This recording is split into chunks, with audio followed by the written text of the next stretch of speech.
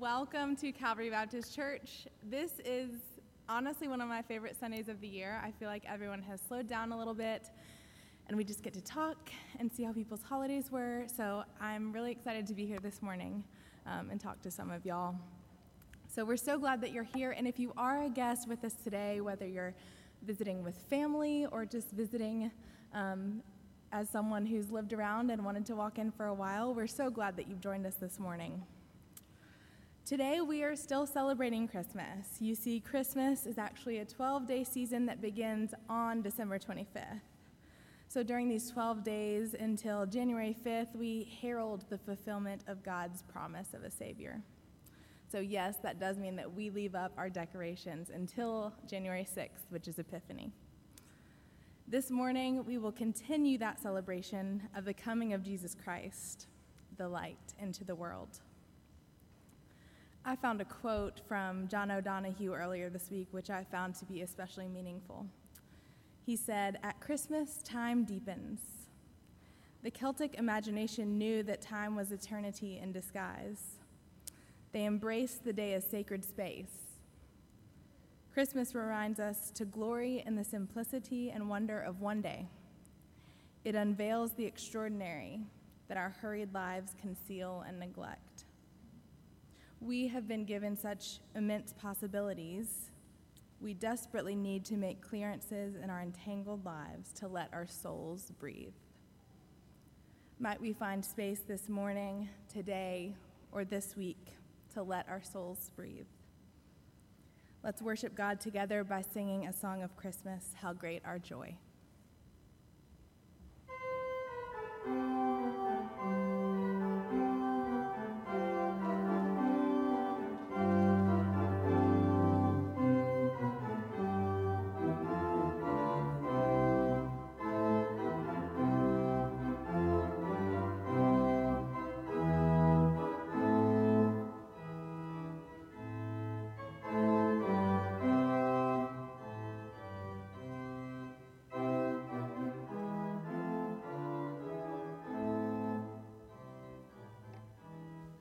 Stand. While by the sheep we watched at night, glad tidings brought an angel bright. How great our joy, great our joy. Joy, joy, joy, joy, joy, joy. Praise be the Lord in heaven on high. Praise we the Lord in heaven on high. There shall they born, so he did say, in Bethlehem a child today. How great our joy, great our joy. Joy, joy, joy. Joy, joy, joy, praise we the Lord in heaven on high. Praise we the Lord in heaven on high. There shall the child lie in a stall, this child who shall redeem us all. How great our joy, great our joy. Joy, joy, joy, joy, joy, joy. Praise we the Lord in heaven on high. Praise we the Lord in heaven on high. This gift of God we'll cherish well, that ever joy our heart shall fill. How great our joy, great our joy. Joy, joy, joy, joy, joy, joy. Praise we the Lord in heaven on high.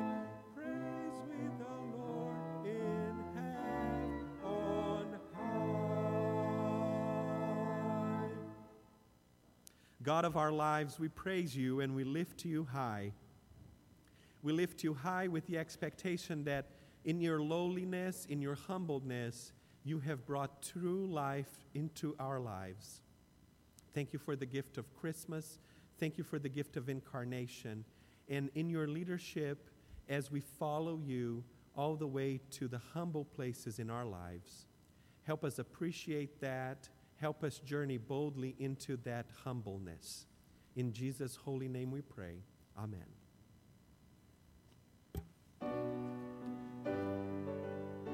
Please be seated.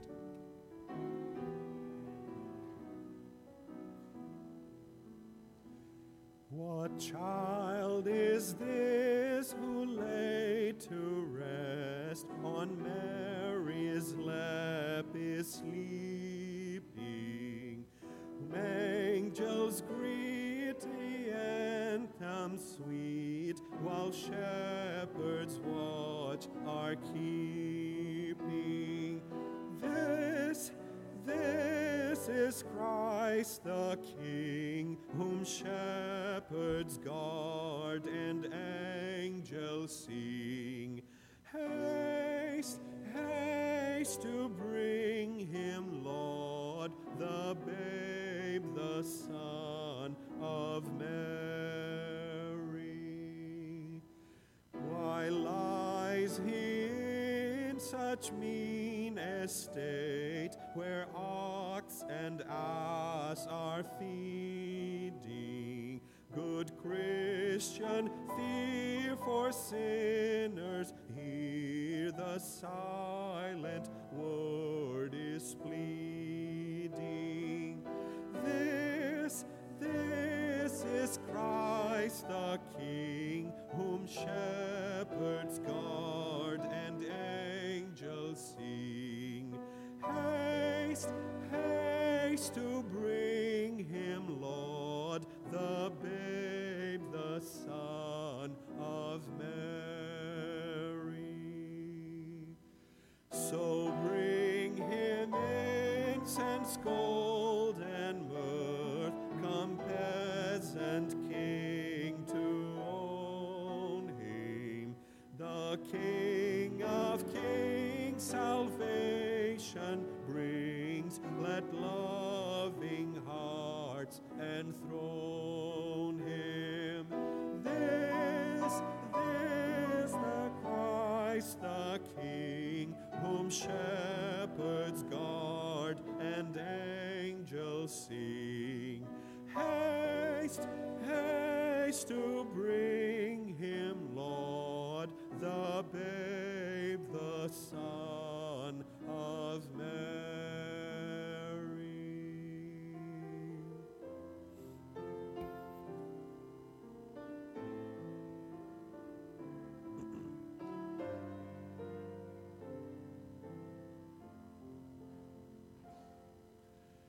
Waiting and knowing you will come again,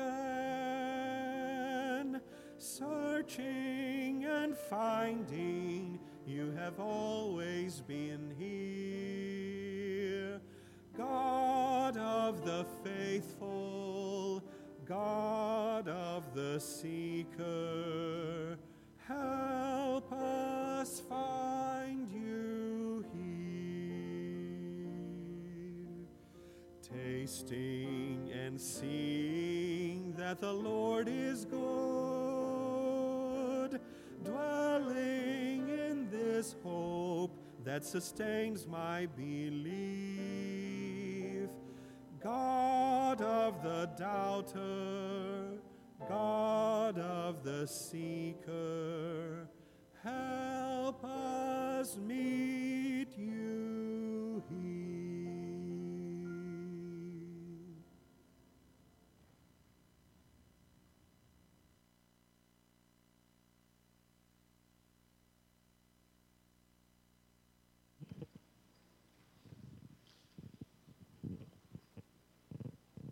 A reading from the book of Luke. Now there was a man in Jerusalem whose name was Simeon. This man was righteous and devout, looking forward to the consolation of Israel, and the Holy Spirit rested on him. It had been revealed to him by the Holy Spirit that he would not see death before he had seen the Lord's Messiah. Guided by the Spirit, Simeon came into the temple.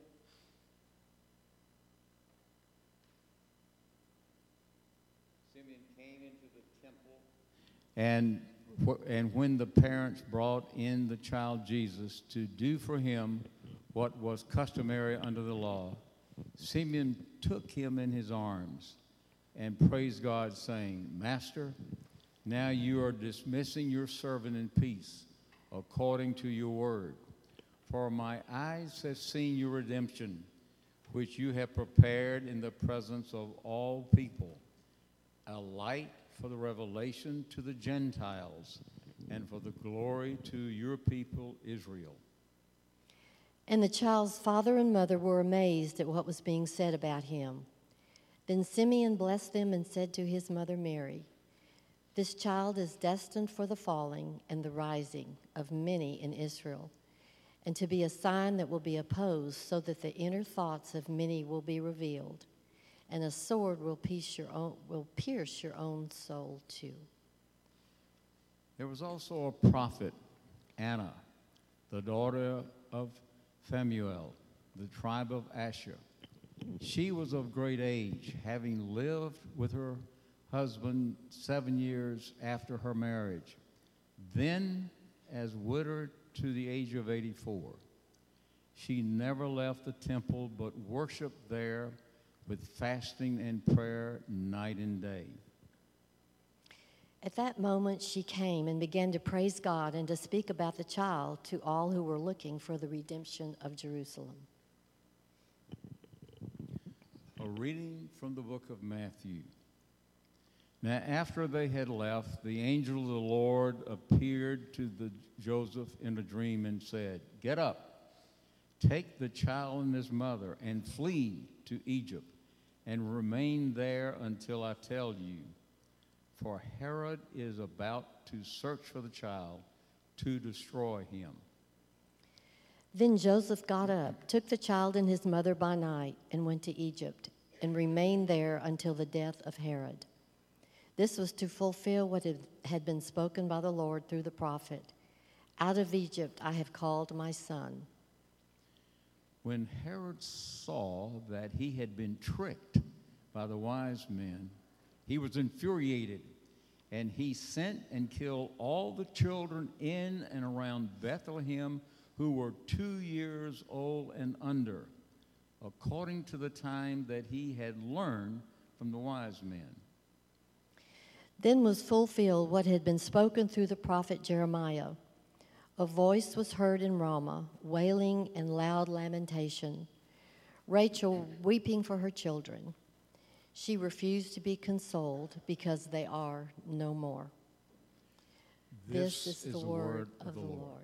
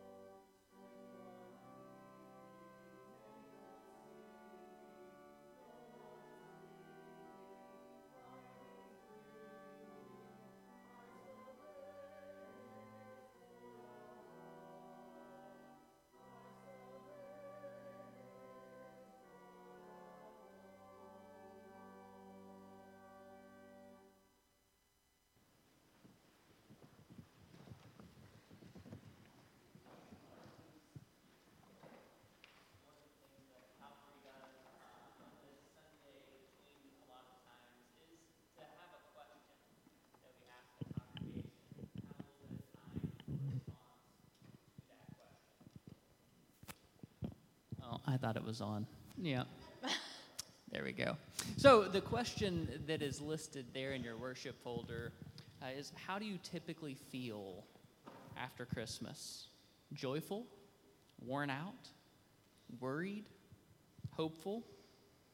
And then kind of the follow-up there, looking back over the season, what made you feel this way? So we want to take just a minute and kind of see if anybody has anything they'd like to share in that direction. How did Christmas make you feel this year? And what were maybe some of the things that were built into that?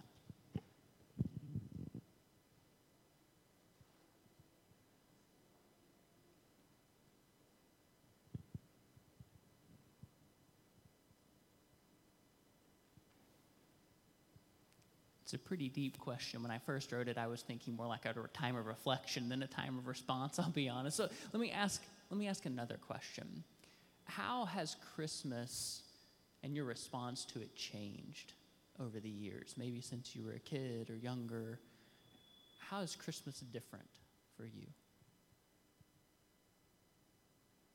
In the good ways and bad. I can share a little bit about that. And I'm here also to bring the mic to you if you have a response. But I can share a little bit too. Something as a kid, I never, I don't even know what song it is. The weary world rejoices. What song is that? Oh, Holy Night? Yes. I would hear that, and I didn't really know what it meant. And as I've gotten older, I kind of feel like I've understood more of what that meant, and I've been able to kind of lean into that. And really, despite all the weariness in the world and despite the struggle and sadness that I have personally felt sometimes, I've been able to rejoice in light of that weariness. So that's been something that's changed for me as I've kind of grown up a little bit. That's great.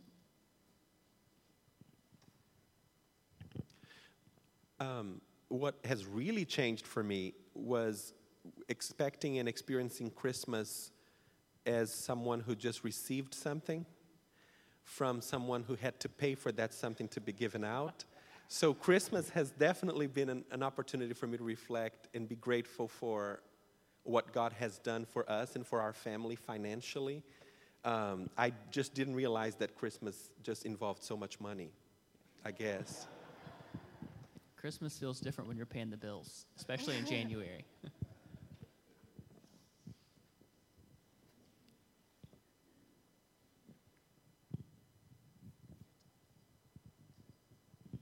It's a long story, but I'll make it very short. In the mid-teens, I got to the point I didn't want anything to do anything with the Christian faith. I began to doubt, and something happened with my brother that I began to think more seriously. Then in simple faith, I erased those doubts and trusted Christ. Now, because of that emotion of doubt that I went through, the first Christmas and the first Easter afterward took on a different meaning. Periodically, when I become spiritually dead, I forget the meaning of Christmas. And then I reflect back before I accepted Christ, and the joy of Christmas and of Easter comes alive again. I reflect at those moments. Thank you, Tom.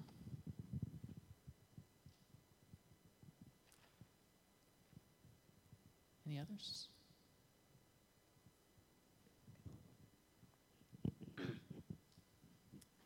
Bear with me. I'm going to try not to cry.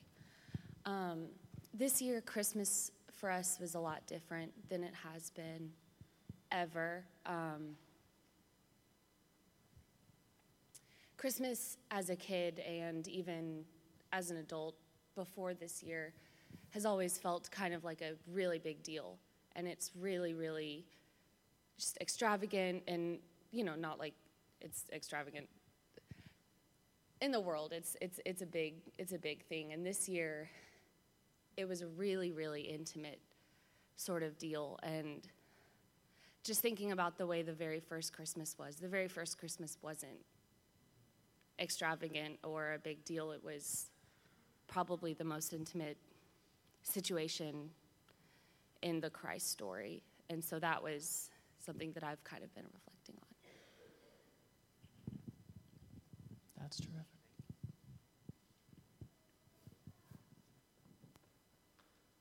Any others? Yeah, Eva.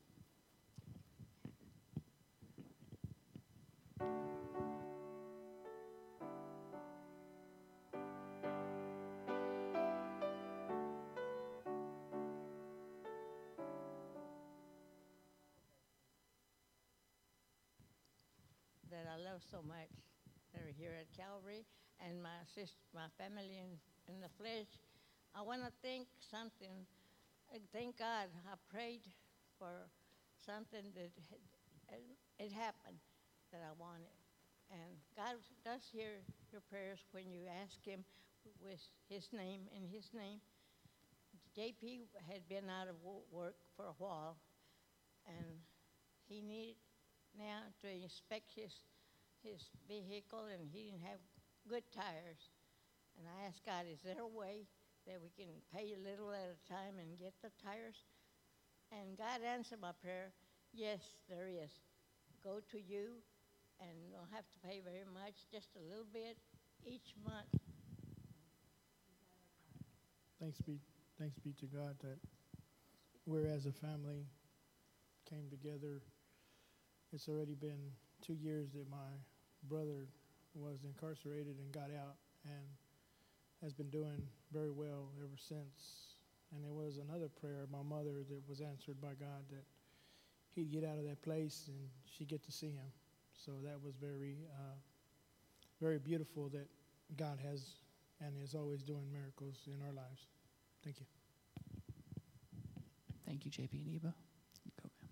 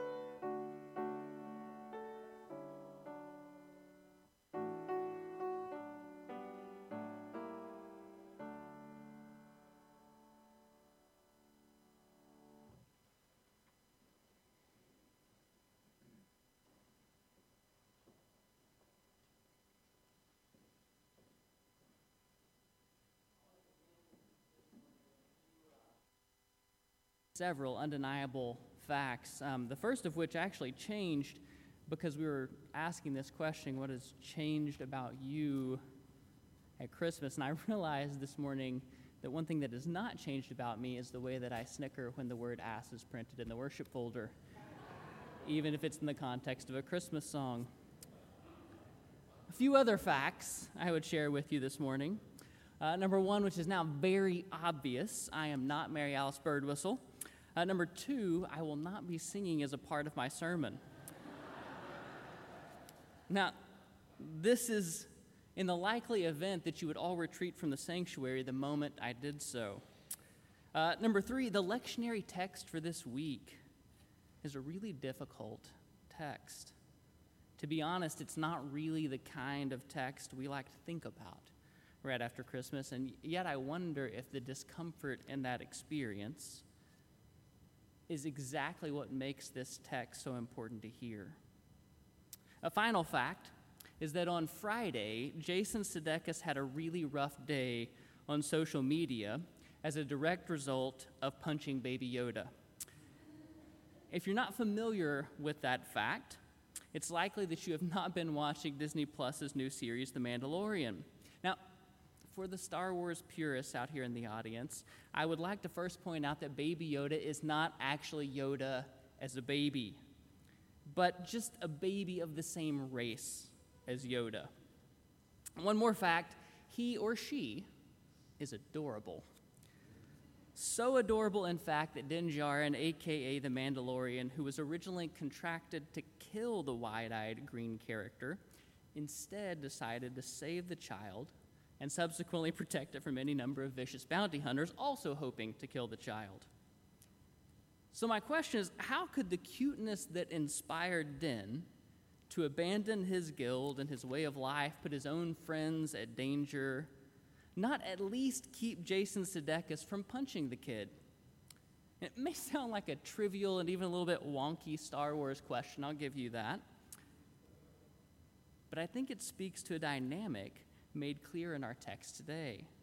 Our response to the world around us, to the events around us, often well up from our own experiences, from our place of power or lack thereof, from what we have to gain or what we have to lose, or in this case, what we have already gained or what we have already lost. For Din Djarin, the Mandalorian, is himself a foundling, an orphan, who was saved by, protected by, raised by, and ultimately trained by the Mandalorians. Baby Yoda is something like himself. He sees something of his own story in the child. Baby Yoda, though an incredibly capable force-wielding baby, is still a child, still vulnerable. For Jason Sudeikis, who is actually playing a stormtrooper, it's not just Jason Sudeikis there on screen, he's scared of his superior. He's trying to not even look at the child, and I should mention he's a really terrible shot with a blaster. But for him, there is none of that emotion that is drawn out of him in meeting the child. So when the child makes a move or a noise, he just goes ahead and punches it. And I won't ruin what happens for you, but you are safe in assuming that punching Baby Yoda is a bad idea both on Earth as well as in the galaxy far, far away. Church, I think we all recognize that our response to Christmas is often complicated, particularly if you're the one paying the bills in January, as we just talked about. But beyond that kind of peace, there's this myriad of emotions that are attendant to Christmas: joy, loss, loneliness, happiness, grief. And those aren't individual emotions felt by individual people. Those are the gamut of emotions that all of us as individuals can experience this time of year. Today we're going to focus on the first Christmas and how several characters in the biblical text responded, not to the holiday that we now celebrate, but to the incarnation, that seed of our holiday. In Luke chapter 2, Magi from the east appear in Jerusalem, asking where the child is who has been born King of the Jews. The problem is that the man that they are asking is the current king of the Jews. Mary Alice is going to preach on this text next week, but I do want to point out that here in Matthew chapter 2, the text tells us that King Herod was frightened, along with all of Jerusalem. So we have to ask the question of why would they be afraid? What would they have to lose? How could the arrival of a baby create such fear in Herod that he would respond as he does? And for that sad story, we look a little further, beginning in verse 12 of chapter 2. Joseph, as we read earlier, was warned in a dream to take Mary and the child and flee to Egypt because Herod was going to seek to destroy the child. And so they go down to Egypt. The Magi, meanwhile, have met baby Jesus. They've been warned in a dream to go a different way. And in verse 16, Herod realizes what has happened. And the text says that he is infuriated, exceedingly angry. So Herod decided to send soldiers to Bethlehem to kill every child under the age of 2, both in Bethlehem and in the surrounding area. Maybe you're wondering, why would we be talking about this on the first Sunday after Christmas? I think there's something important about remembering this story and telling it over and over again, particularly in this moment after Christmas, because it speaks not only to the response of the world to the incarnation, but also our own response to the incarnation, our own response to anything that makes us feel deeply threatened. You see, Herod stands to lose a lot. He's the puppet king of Rome, and his reign has been fairly lucrative for both the elite in Jerusalem and for his own family. The fact that he is precise in his reaction, he doesn't just kill all the children in Bethlehem and the surrounding area, only those ages 2 and under, according to the time the Magi had told him, speaks to the fact that this is a specific removal of a threat to his power. But it's not just Herod's power. The entire power structure of Jerusalem that is organized around his reign included the religious structures of Jerusalem. Those are threatened too. His position keeps the Romans at bay and allows those religious leaders a certain level of freedom to run things as they see fit. Not only that, it was Herod who had been bankrolling the restoration and the expansion of the temple in Jerusalem. And so to protect himself, to protect that power, conspiring together with that power structure, Herod lashes out and kills innocent children. Here, the innocents are merely the collateral damage of a system that is fighting to retain its power. See, here's the thing. And if you don't hear anything else, maybe this is the most important thing this morning. The incarnation is a threat. Maybe Herod recognized this better than anyone else. The incarnation is in some sense a threat to us all, to that part of us that is connected to the world. The remnants of the Empire and the Mandalorian don't want to kill baby Yoda because he's adorable. They want to kill him because he is an existential threat to them and to their power. The incarnation of God in Jesus is a threat to those in power and to the structures which they have built and which sustain their power. The incarnation is a threat to the status quo, to the way things are. Things simply cannot stay the way they are in light of God becoming man. Really, I want you to think about this. What king on earth would countenance the threat represented in God becoming human? Power. How does God becoming human threaten the way we think about and wield power when the incarnate God accepted death on a cross? Status quo? How could things stay the way they were or the way they are right now when the incarnation revealed what true humanity looks like. Ambiguity. The Jewish people's understanding of the categories of God and human were very clear. God was God, people were people, people were never God, and they had likely learned that lesson very deeply in the roots of their memory coming out of Egypt. But Jesus is not binary. He does not fit such categories. He transcends them. How could all our neat categories and well-defended notions of who is in and who is out, what is right and what is wrong, what is holy, what is not be upended by the blurring of lines when God becomes human? Church, the incarnation is still a threat today to the powers of this world, to the way that things are, and to the categories and the labels that we have created for our ideas and for one another. I think it's why the early church fought so long and so hard to make Jesus a little more God or a little more human, because there were always those that wanted to remove that tension, that wanted to get rid of the ambiguity, because if Jesus is truly God incarnate, what might that mean for you? What might that mean for me? So we want to eliminate the threat.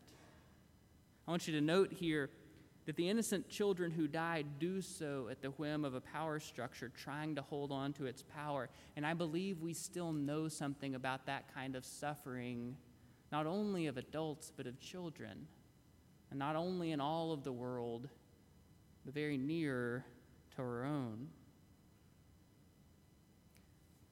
Thankfully, this is not the only response in the text of the incarnation. In Luke 2, Jesus' parents took him to the temple to be presented and to make the proper sacrifice according to Torah. Now, I don't have time to dwell on this, but I need just a quick parenthesis, if you'll forgive me that. Earlier this week, this is not a political statement in any way, shape, or form. It's a biblical one. Earlier this week, Pete Buttigieg, I don't know if you saw this, made news because he put out this quote on Christmas Day about Jesus being both poor and a refugee. And there's this conservative blogger, Matt Walsh, who kind of jumped on him about those ideas. But if Matt Walsh, or if you yourself, don't believe that in fleeing for his life from political violence, leaving his home country and having to live in another country doesn't make Jesus a refugee, then you should really go, Matt should really go and look up the definition of a refugee anywhere. Google it. And not only that, if Matt Walsh or maybe you yourself don't think Jesus was poor, then you should take the time to look up what we might call the economic sliding scale of sacrifices and see where the offering of 2 turtle doves fits into that sliding scale. Okay, that's the end of that parenthetical rant. I appreciate the space. After they had made the sacrifice, Joseph and Mary and Jesus were intercepted by a man named Simeon, a man whom the text tells us the Holy Spirit rested upon and who was led by that same Spirit to Mary and Joseph and Jesus. Unlike Herod, Simeon does not respond with fury, but with joy. In what we now call Simeon's song, he reflects on the fact that he may now be dismissed in peace from this life because he had been promised by that same Holy Spirit that he would see the Lord's Messiah before he died. He also names the idea that Jesus will be a light to the Gentiles and glory to Israel. There's also a prophet there in the temple that day, a woman who spends day and night worshiping and fasting in the temple, who upon seeing the child, Anna rejoices and proclaims his presence to all who are seeking the redemption of Jerusalem. Now, it's easy for us from this distance reading the text to just assume that both Simeon and Anna are already on Team Jesus, that unlike Herod, they have nothing to lose as a result of the incarnation. But I want you to listen again to their story. Echoed in Simeon's praise is his own mortality. I'm going to be honest with you. If I found out that I would not die until after I'd seen the Lord's Messiah, I would do my best to avoid the Lord's Messiah at all costs. And instead, Simeon goes, looking for the Messiah. From the beginning of the Gospel of Luke, the writer has been preparing the way for the mission of the Gentiles, which will not be fully manifest until Acts chapter 10. But here, this notion that Jesus will be a light to the Gentiles is conspicuous from the lips of Simeon.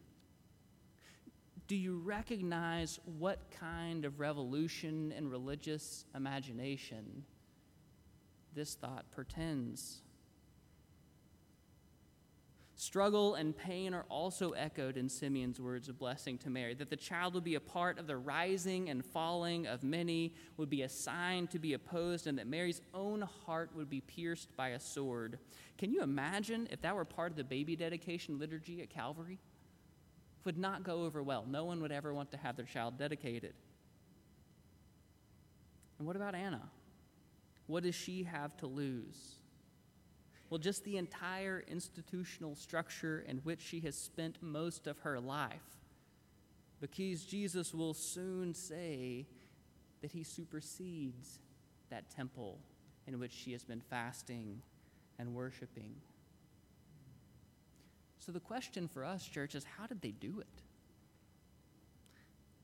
How could their response be so different from Herod's? How could they see beyond the real threat posed by the incarnation to the promise that it held? Ultimately, in The Mandalorian, Din Djarin recognizes that the child is a threat not only to the empire, but even maybe to himself. But he also comes to understand that his care for the child is not a rejection of the codes he lives by, but their fulfillment. Simeon and Anna somehow have the space to see beyond their own self-interests, beyond the worldview and the religious culture of their day. Put simply, their faith in God is in God's faithfulness, which extends beyond those self-interests and worldviews and cultural mores. The thing is, the incarnation is still going to upend their world, and in spite of that, or perhaps because of that, they embrace the threat to the power structures of their day. They embrace the threat of change to the status quo. They embrace the ambiguity that is intrinsic to the incarnation. My question for myself this morning, and my question for you, is what does the incarnation bring out in us? Fear that we might lose power or control? Fear of ambiguity, of uncertainty, of a lack of clarity? Or does it bring hope? Hope that redemption is real, that salvation is true. Hope that all our limited ideas about who God is, all our distinctions and barriers will someday pass away, and we will know God even as we are fully known.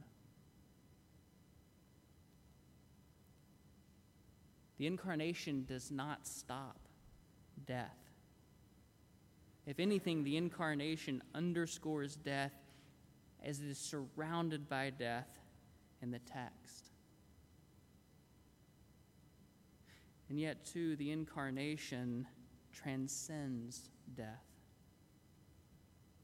So that death may remain the great unknown, it is no longer a period at the end of a sentence, but an opening to something more, not less. The incarnation is an opening to something more, not less, no matter how much it seems it might cost. I don't know where you are on your own journey this morning. I don't know what the Christmas season has brought out in you. I don't know what the idea of incarnation pulls forward in your mind or in your heart. But if there is a prayer that you have need of, our ministers will be in the back. If this is something you'd like to talk more about, we'll be happy to talk more with you. Thank you for being with us this morning.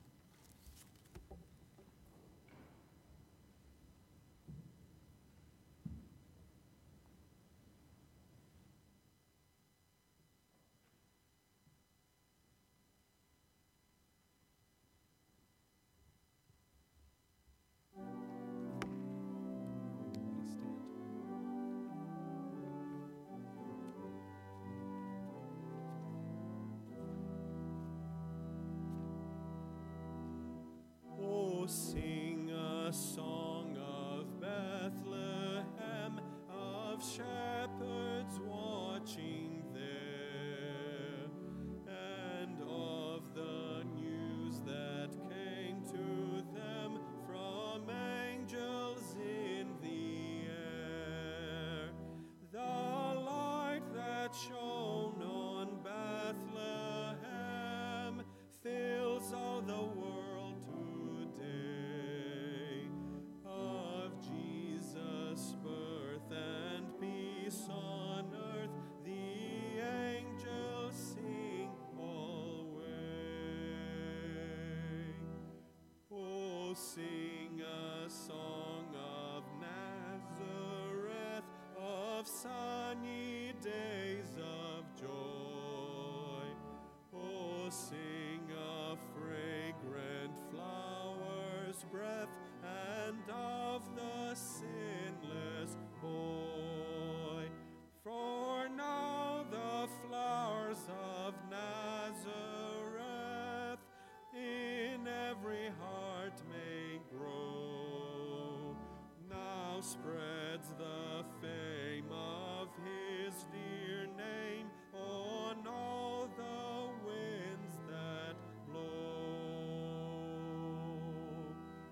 Oh, sing a song of Galilee, of lake and woods and hill, of him who walked upon the sea and bade the waves be still. For though like waves on Galilee, dark seas of trouble roll, and faith has feared the Master's word, false peace upon the soul. Oh, sing a song of Calvary, its glory and dismay, of him who hung upon a tree and took our sins away. For he who died on Calvary is risen from the grave, and Christ our Lord by heaven adored is mighty now to save.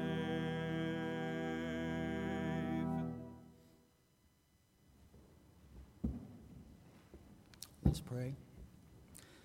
Father of lights, giver of every good and perfect gift, as we reflect upon this year that is coming to a close, we declare your goodness and faithfulness. Whether our circumstances have been easy or difficult, we give thanks that you have met our needs day by day and in more ways than we can comprehend. So as we bring our offerings before you, we ask that you bless them and multiply them for the glory of your name and the expansion of your kingdom here on earth. With confidence and hope, we look ahead to what you will do in us and through us in the coming year, both individually and as a church. In the name of Jesus, we pray. Amen.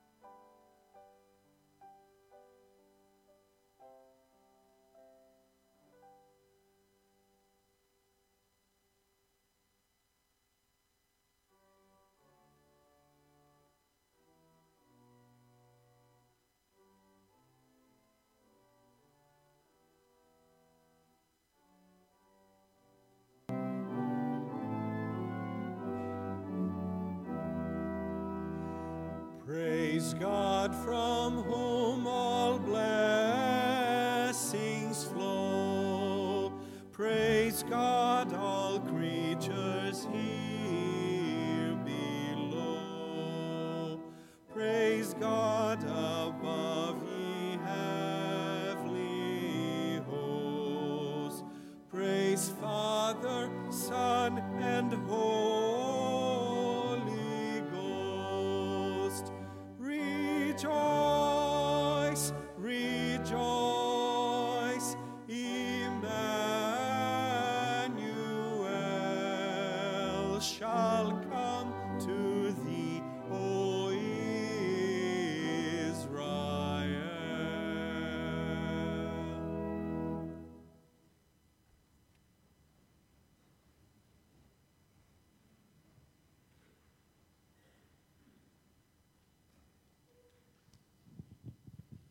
At this time, I think I have the microphone figured out.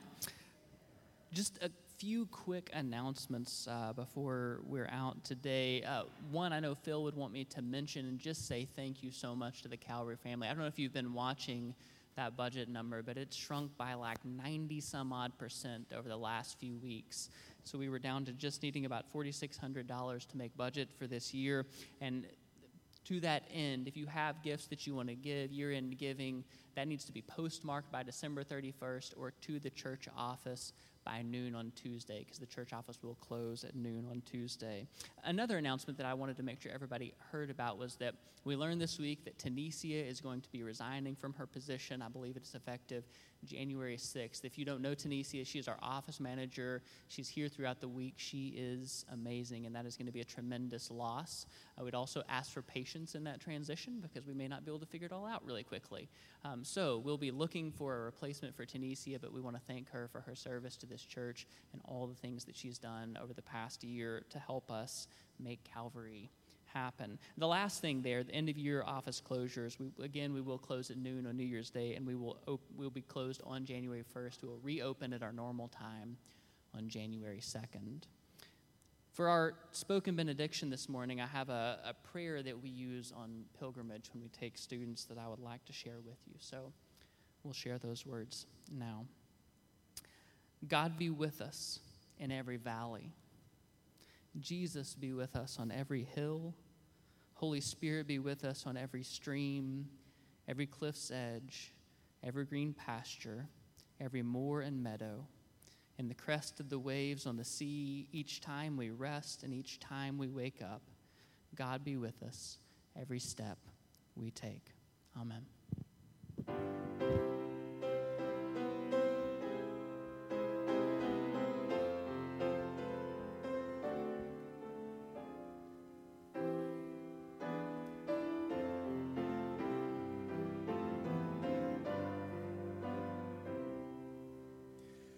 Let there be peace on earth, and let it begin with me. Let there be peace on earth, the peace that was meant to be, with God as our Father, we are family. Let us walk with each other in perfect harmony.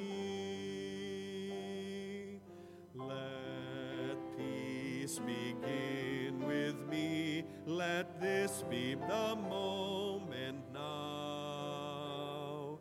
With every step I take, let this be my solemn vow, to take each moment and live each moment in peace eternally.